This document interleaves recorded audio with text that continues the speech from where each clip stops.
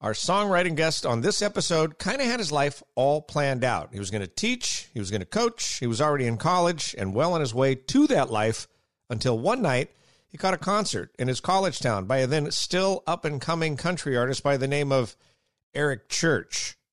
And things changed. I'm Tom Maley, and this is Write You a Song.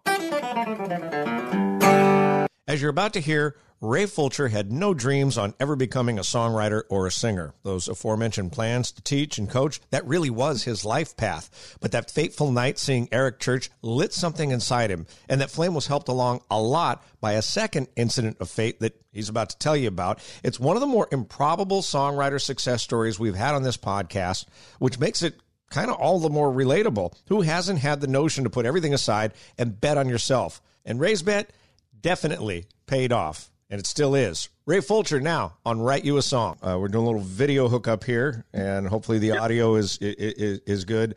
Really appreciate you taking time. I know we had to reschedule this because you were actually in the middle of a write yesterday with somebody, and you had texted me and said, we're kind of stuck on this song, and you were with an artist, I guess, and I was just talking to before we started.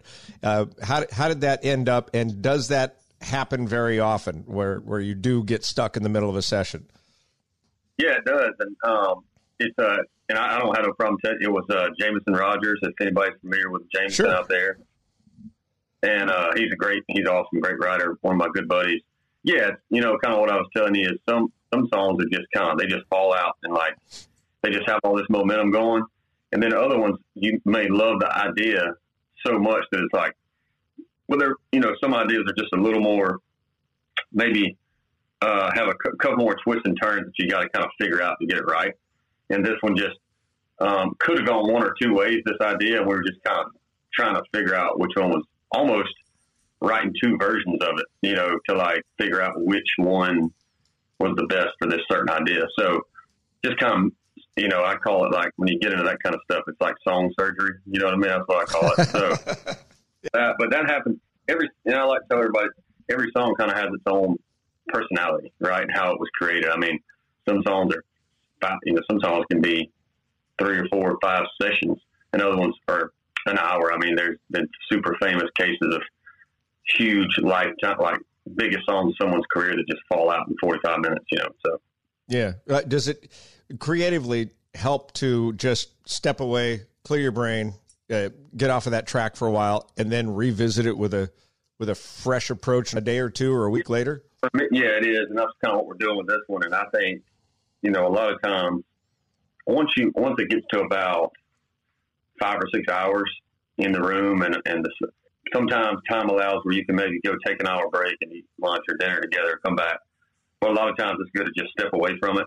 If you get to a good stopping place, when you're kind of in the middle of it, and maybe you're in the middle of a verse or the middle of a chorus, it's harder to stop because you're like, you kind of want to get to that bookmark spot. But if you can get there and you start to feel the fatigue a little bit, it's good to kind of it's better to just step away. How do you know when to just give up? It ain't happening. I'm hard-headed. It's real hard for me to give up, but I think sometimes, it's almost like this instinct that you have. It's hard to know, like, there's no telltale sign, but it's kind of this instinct where you go, somebody in the room will just go, hey, y'all want maybe chase something else?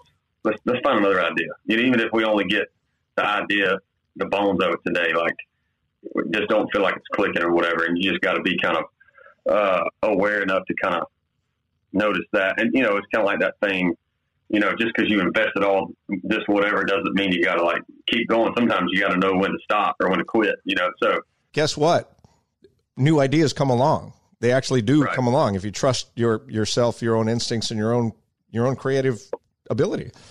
100% they do. And, I think as you get, like you say, you get more reps under your belt and you kind of come to understand that where, you're precious because you feel like there's this like, it's hard not to feel that there's this cap of ideas that like once you're out of ideas, you're just out and they're gone, like a bag of M&Ms almost, you know what I mean? But it's not that, and I've learned that, and now it's how to kind of shift your perspective. Now I get song ideas in very different ways. Now I try to get them out of I'm in a season right now where I'm trying to write outside the box titles, just like things that you would not necessarily think of would be titles, or titles that make you go, huh, what does that mean? I want to listen to that. And so now I'm just, trying to find those ideas, which are now those ideas everywhere, which is whereas before I wasn't in that same headspace. And so sometimes just shifting your perspective, and all of a sudden there's this new kind of whole array of ideas sitting there that you never kind of would notice before because you weren't thinking in that way. So it keeps you engaged too, doesn't it? Oh, 100%. Yeah. I mean, you have to find ways to, because people all the time are like, are all the songs you write from life experience? And I was like, no, I'd be out of songs in 3 weeks. I mean, because there's only so much that you've been through. You have to like either make story. I mean, I just enjoy making stories up and put myself maybe in the character or whatever. And, there's times before where I've literally been just like, we can't think of anything. And I'll just go stand at the window and look outside and find something that's happening and go, hey, that guy getting into his car, I wonder where he's going. And then somebody goes, well, maybe he's going here, maybe he's going there. And somebody goes, oh, maybe he's going somewhere he shouldn't go. And you're like, oh, yeah. In fact, I think you had a great way of putting this, and correct me because I know I'm not going to get it exactly right, but you said the difference between pop music and country music is that pop music is like the soundtrack to the film, but country music is the script. Do I have that right? Right. Yeah. I mean, it's something in there. I mean, I think that that's what it is. It's like that kind of, I feel like kind of what you were saying, the pop, kind of like popular music or pop music, whatever you want to call it. It's like that stuff that's just kind of, I mean, it's like everybody around the globe knows it, but it's kind of it's like the soundtrack to everybody's life, right? You're hearing it wherever you go, whether it's the gas station or whatever, you hear country music there too. But I think country music just dives into that, like those layers a little bit deeper to like, it's basically pop music. I feel like sometimes, and not by rule, but just in general, is like the 30,000 foot view. And then country music to me is kind of like zooming in on that. It's like having your Apple map. Yeah. I don't want to get too far ahead. I want to start with how you got into music and wanted to become a musician, because it doesn't sound like you grew up like steeped in music and this was something that kind of hit you a little later in life, right? Yeah. So for me, I mean, I did love music. I love country music. I love Alan Jackson, George Strait, Keith Whitley. I mean, go down the line. I loved it. Just never something that I thought to do because nobody in my family was like a musician. So, went to University of Georgia, was going to school to be a football coach and a history teacher, and was going to be fine with it. And that's what I wanted to do. I was working for the football team there. And then one night I went to Georgia Theater with some buddies and saw a guy I'd never heard of at the time named Eric Church. And about halfway through his show, he played this song called Lightning. And I'll never forget, man, it hit me like a freight train. I just was like, everybody else was kind of, doing the college thing where they're like talking to their friends and kind of listening and kind of not. They're happy to be here, whatever.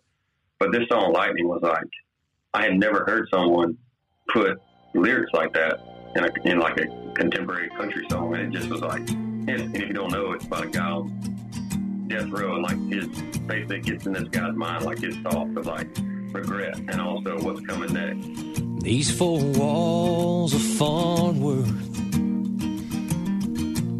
are closing in on me. My final meal is over, and they're gonna set me free. I can feel the fires burning as the devil guards my door. I hit my knees in search of Jesus on a cold jailhouse floor. Lord, now I'm singing, get me out of here.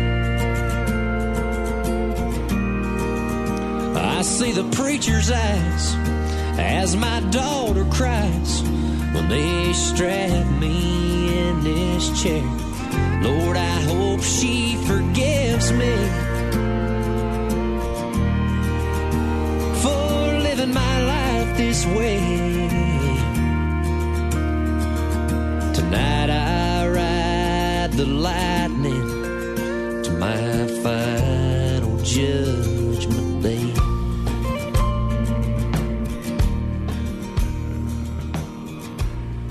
Every life I bought a guitar recently, or pretty shortly thereafter, and started just kind of learning chords and stuff, and started playing some like cover shows probably a year after, just around Athens there. But I never, when I picked up a guitar, I never even wanted to play I didn't even think about playing a show. I just like, I want to learn how to do this. But it's like these one little, you set one little goal and then it leads to another one, another one, another one.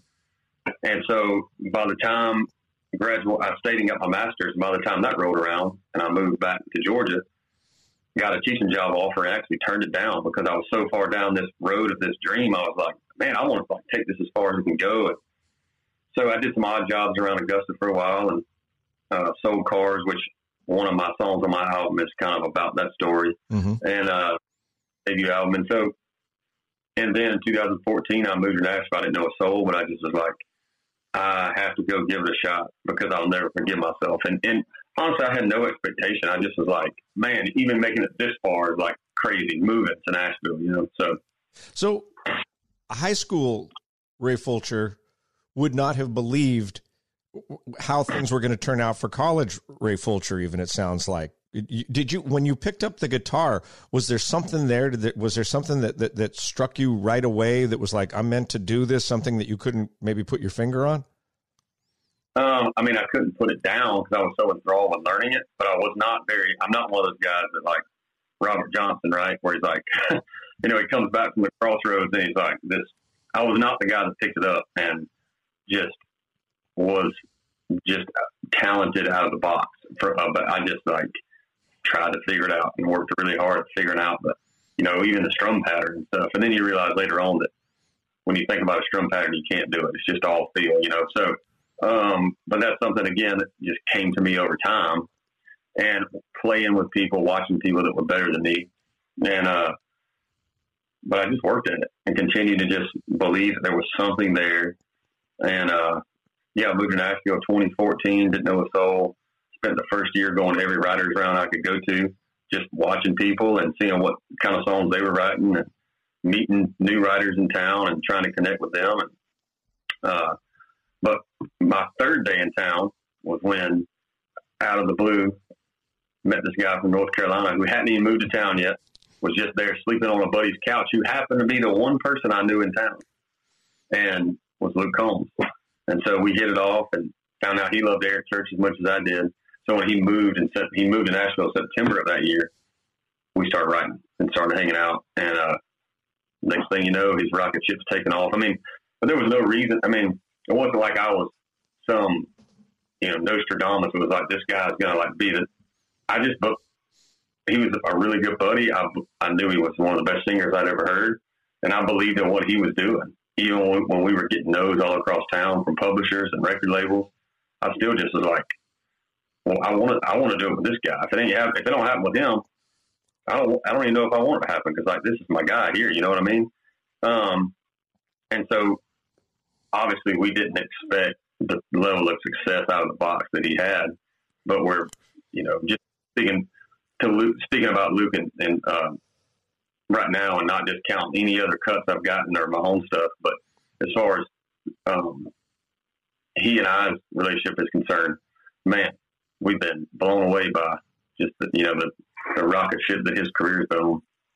I've been in country radio over 35 years, and other than Garth and maybe Brooks and Dunn, I've never seen, and maybe Shania, I've never seen somebody just come out of nowhere and rise to the top as quickly and then stay there like Luke has. It has been a remarkable run. Did you know that, because you talked about, guitar playing didn't necessarily come natural to you, writing is tough. Just writing lyrics, songs is difficult. Did you know before that you were a decent writer, that you would be able to put thoughts down on paper that way, or did you have to like figure that out too?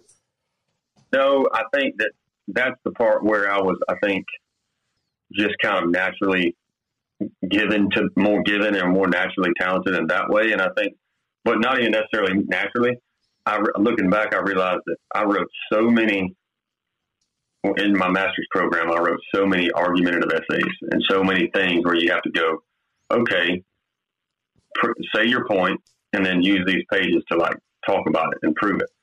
Which, when I thought about songwriting, I was like, oh, I know how to do that. And so if a song is just, if the idea is kind of what you're always pointing to, and you got to write lines and melodies and rhymes and all that, but it always points back to the hook. I could like picture that better than I could playing the guitar. And so the words part, the lyric part of it, and the creative part of it, and always writing a line that pointed back to the main idea came pretty natural because of all those things that I had done in college. Getting ready for this interview, I heard an interview with you and a fellow songwriter. His name is Spencer Crandall, and he's got a podcast. It's called Why Are We Here? And full credit to him. I'd recommend anybody go listen to that podcast. He's got a whole series of them too. I think you were episode like 21, but just really interesting to hear two songwriters, two really creative people talking back and forth and sort of spitballing. It was almost a little bit like, quote unquote, being in the room. But one of the things that you talked about was the importance in creating an image, in somebody's mind with just a few words. And that ain't easy to do. No. I mean, just being able to paint a picture with words, we call it color. So we'll be talking about writing the chorus or writing the verse, and we'll go, well, maybe the chorus is like more broad strokes or more kind of a zoom out view of kind of the big idea. And in the verses, we'll put the color, meaning like the really detailed images. It's not easy, but it's also one of the most rewarding things because a lot of times when you paint those pictures with words and you can do it in a detailed manner, that's where your songs can be unique. Do you remember the first song you wrote with Luke? Yes. Beer Can was on his first album. Nothing picks me up like a beer can. Yeah. I've been working this job 9 to 5. Minimum wage and overtime. But here comes a few days of unpaid vacation. And there ain't no way, Jose, I'll waste them. 'Cause there ain't no better feeling than when I pick up a beer can and get to feeling like Superman. It's Friday night, y'all, here's the plan. I'm gonna throw back a couple and keep them glued to my right hand. Any flavor, size, or brand, until the point where I can't stand. No, nothing picks me up like a beer can.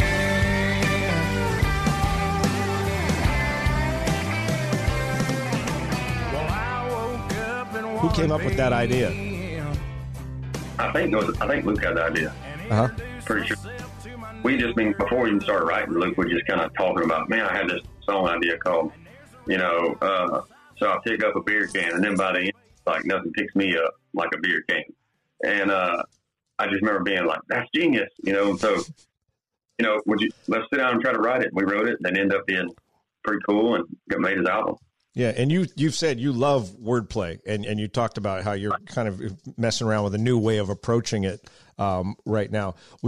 Two of the greatest like single lines and songs that I've just will always point to is like just perfect writing. One is Dierks Bentley, What Was I Thinking? Hood Sliding Like Bo Duke. Which is just, I mean, what a great freaking image, all right? For anybody who of a certain age who watched Dukes of Hazzard. And the other one is a reference in When It Rains, It Pours to, I won't have to see my ex-future mother-in-law anymore. The first time I heard that, like literally the first time we played that and I had the headphones on, I was like, what?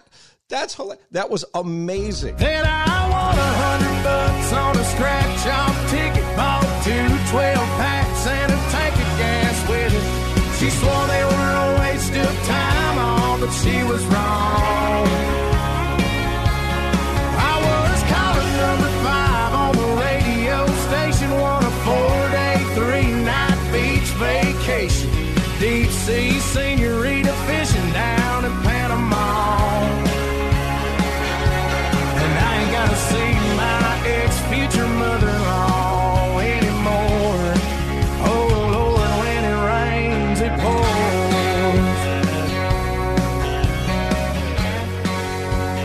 those kinds of moments in writing are obviously what you strive for. And do you know when you have a magic line like that?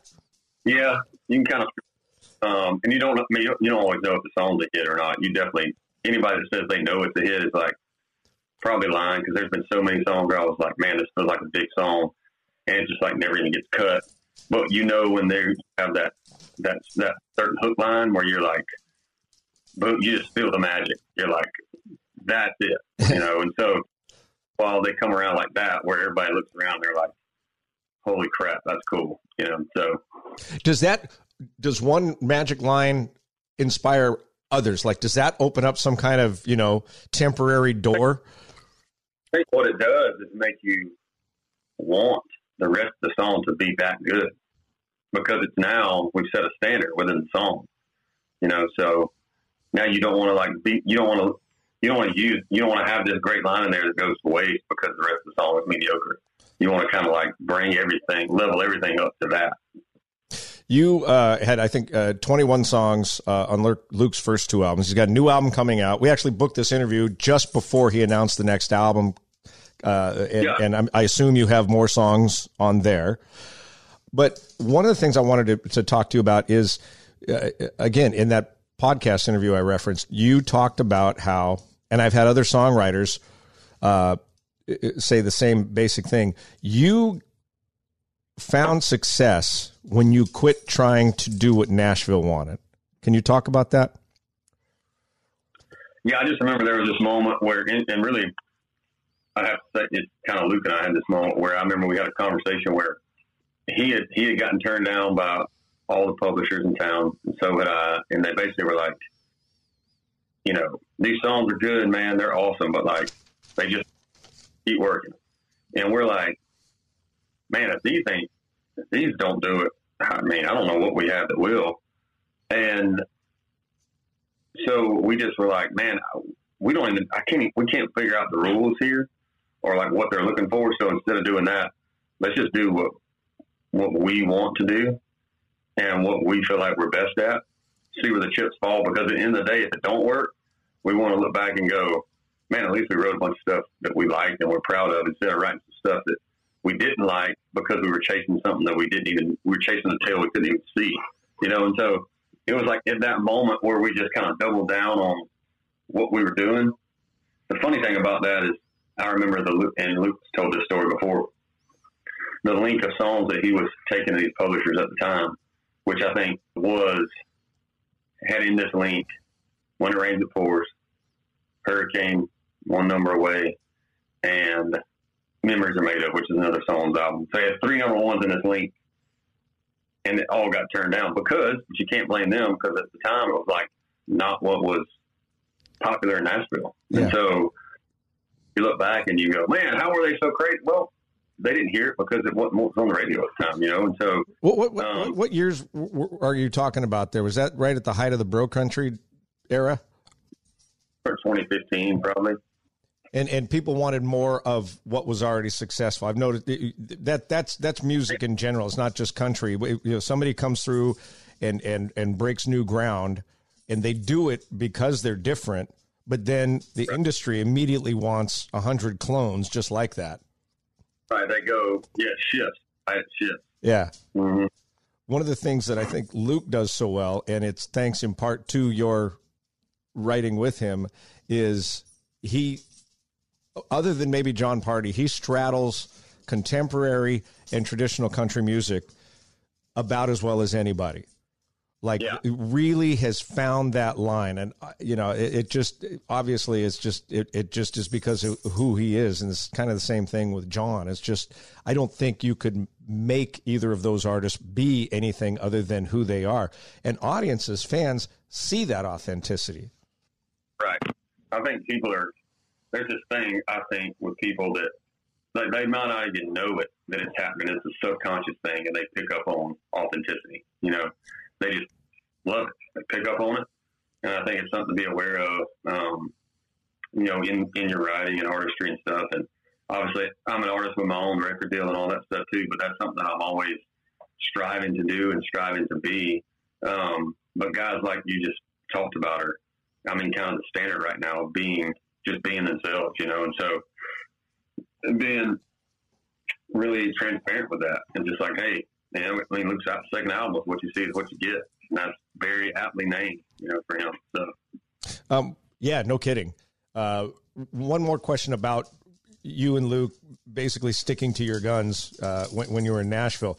Did you do that with complete belief in yourself and knowing, or were you just like, we ain't got any other choice, we're just going to do this? Yes and no. We have complete belief in the songs, and we believed in the songs, and we were proud of them. We thought they were good enough. We thought they were great. Also, knowing that might not matter. That may not be enough. You know what I mean?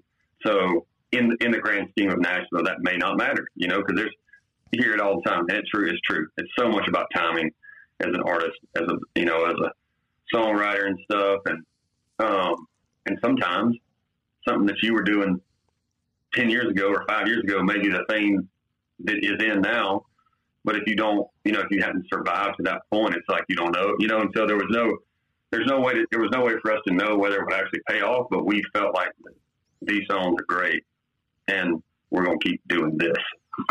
It's kind of like being a cave explorer and you find some pathway back deep in the cave and you start following and you have no idea where it's going to go, but you've got faith that may go somewhere. Oh, it is. Yeah, true. You just don't know where it's going to go, but you just kind of show up every day and do your best and put your best foot forward and hope for some good news at some point, so.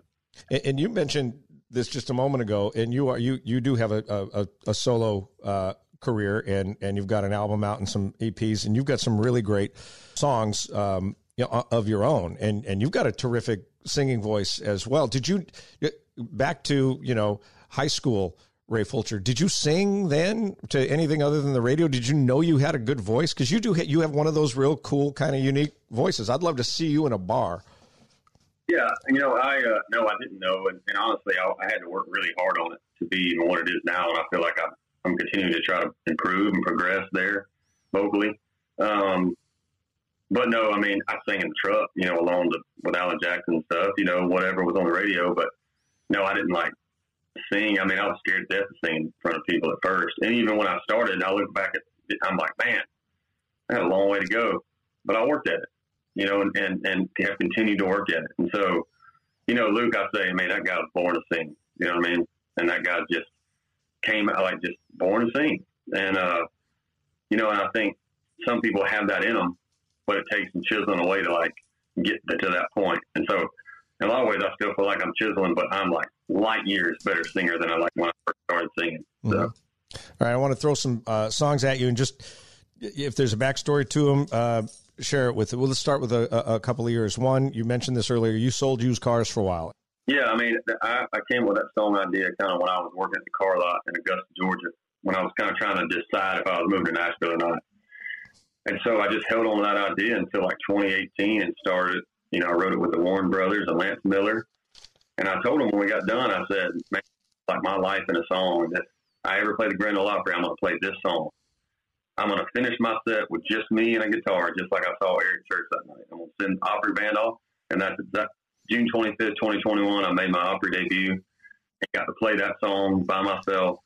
I did not make it all the way through without crying. I did not, because Opry's bucket list and all.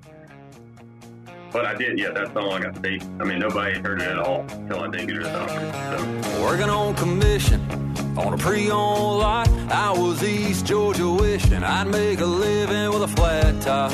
I knew my heart couldn't put roots down here. The night I saw Chief Life sing Lightning, my senior year in that's how it goes. The start of a story is still getting told. And I'm 6 strings deep in a long neck, long shot, weekend neon all night scene. And these half-empty rooms don't give a damn about the dues I'm paying or the new songs that I'm playing. There's no guarantees this dream will ever see the other side of this bar, but it sure beats the hell out of selling cars.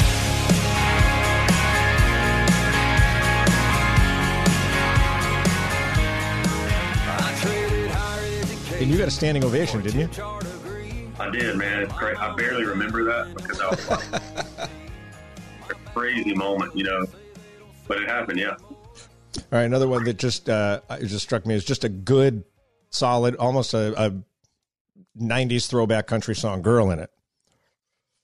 Yeah, "Girl in It." Wrote that on back in 2020, and it was really cool for me to be able to kind of flip the switch in that song where, like, you know, you can't get them out of your mind in a good way, and then by the end, it's when something happens and it doesn't work out, she's still in there, just in a different way, kind of driving you crazy. They're why they make porch swings and half-carat rings, Carolina sunsets and California kings.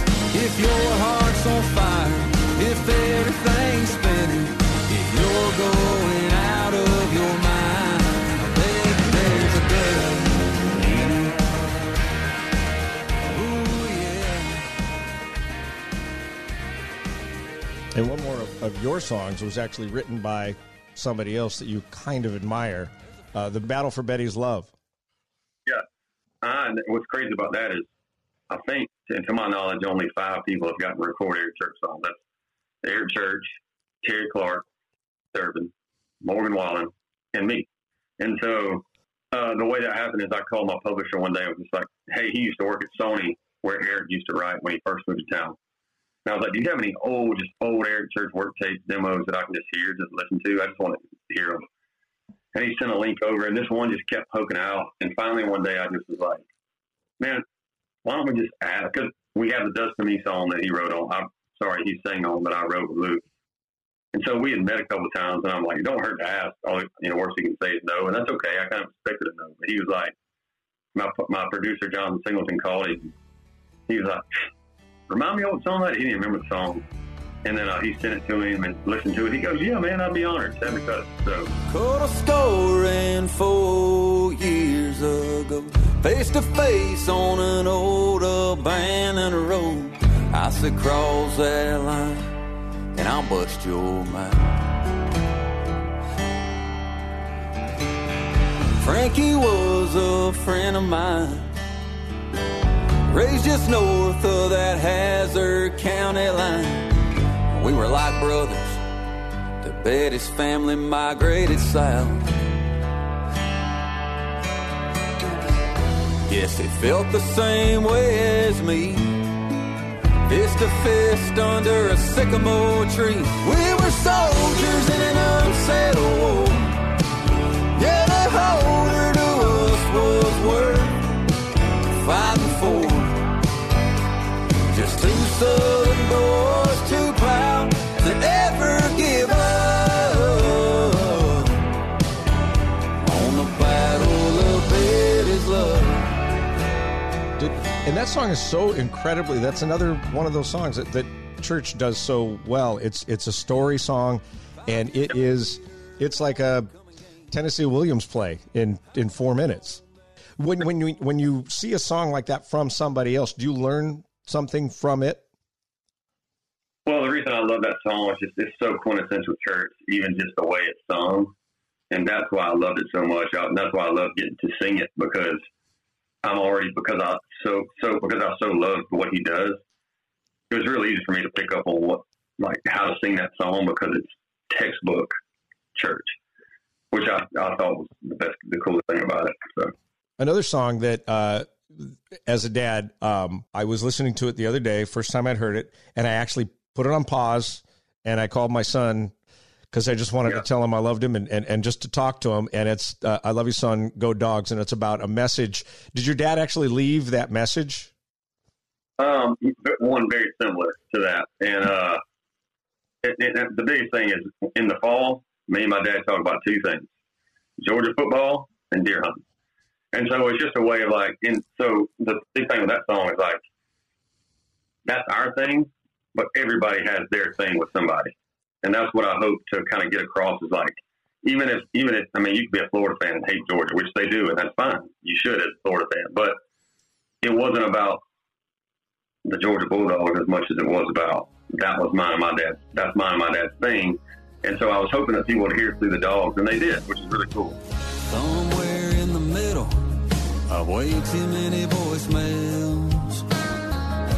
There's one that says daddy, and it never fails to remind me of that little town. 'Cause when the crowd is gone and the lights are out, I'm just an old boy from GA. He still loves to hear his daddy say, the weather's been good, but it could rain a little more. I finally got tired of the sitting out back and sold that Ford. The preacher left us for a bigger church over in Savannah. I think me and Uncle Joe gonna try to make the show in Atlanta. And that coach up in Athens got them boys playing pretty good ball. Anyway, I love you, son. Go Dog.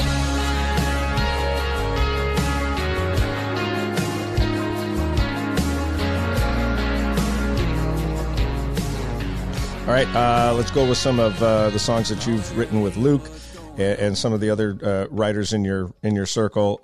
Let's start with Even When I'm Leaving. We were struggling trying to find something to write that day, and then I remember the guy that we were writing it with, Wyatt Durrett. He had a son that was going to college, I think, like the next year or 2 years later, and he was like, "Man, it's kind of creeping up on me, and I want to write a song. If y'all are up to it, I want to write a song, but kind of to my son, let me know that even when I'm not there, I'm always going to be there for him."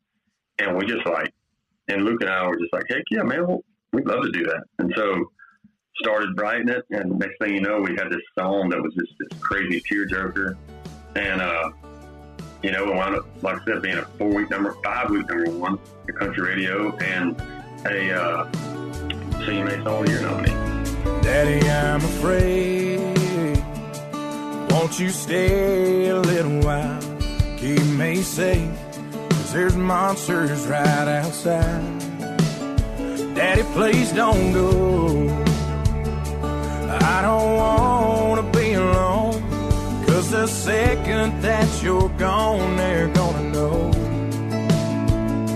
Before he went to bed, he grabbed my hand and said, just 'cause I'm leaving, it don't mean that I won't be right by your side.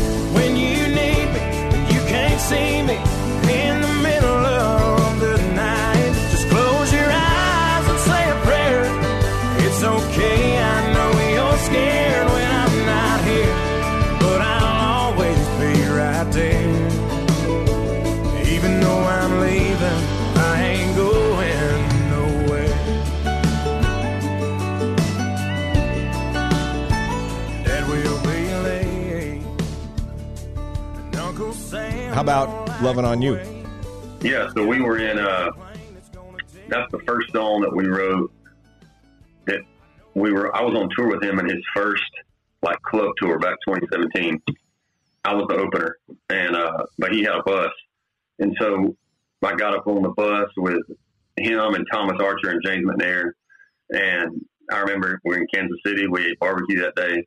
And I remember we forever couldn't come up with like something to write for like an hour and a half. Getting to that point you were talking about where we just go, maybe we just pack it in for the day kind of thing and try it tomorrow.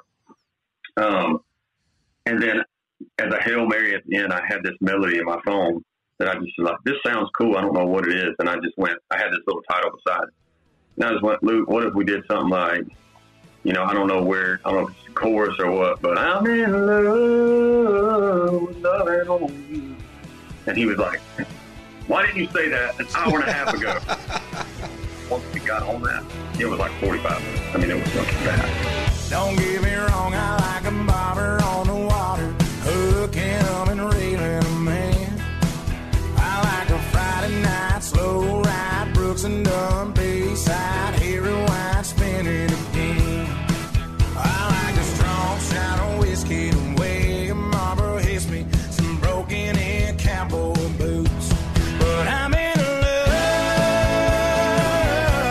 and loving on you. I feel that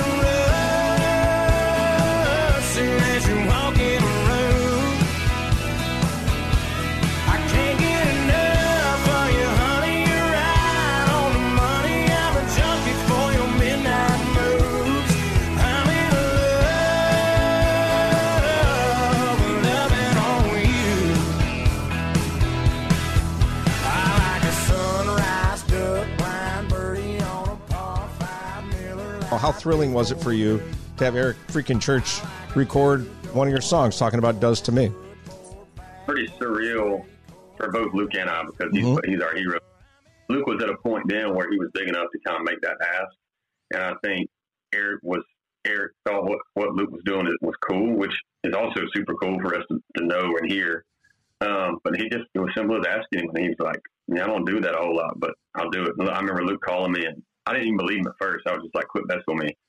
And then, for him to be on that song, and it was a 2-week #1, it's like, that's something you hang your hat on forever. There's a worn-out blade that my granddaddy gave me. My mama's first Bible, daddy's Don Williams Bible. That first fish catching zip code 33. Well, that might not mean much to you, but it does to me.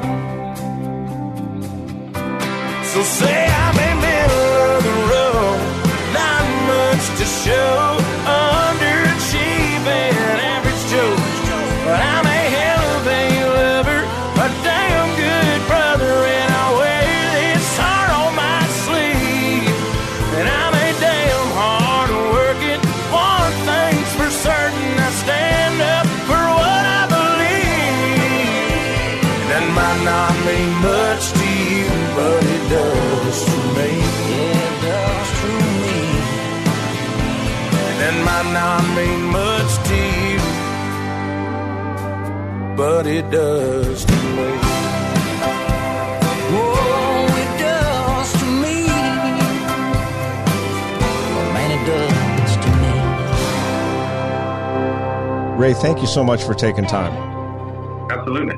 This has been a blast. And again, the thing that I love about this, and the thing that I hope people who listen take away from it, is the approach to the creative process. It's different with every single writer that we talk to, but there are common elements too that run throughout. And one of them is that there was a quote. You actually made me think of this quote, and it's from John Mellencamp. And he said, the problem with most people is they quit too early. Right. I would wholeheartedly say that. My gift is being hard-headed and being, trying to be the guy that's not going to get outworked. And I think that's, a lot I think of I still have a long way that I want to go, but to get to where I've been, to where I am, I'm definitely not the most talented guy in the town, but I worked pretty hard. So you realize you just said another possible song title. What's that?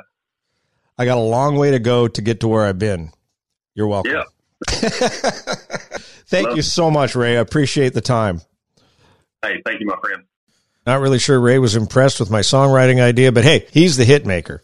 And that will do it for this episode of Write You a Song. Thanks again to Ray Fulcher, and thank you for listening. And remember, if you like this podcast, please share it with others. Please give it a quick review and subscribe.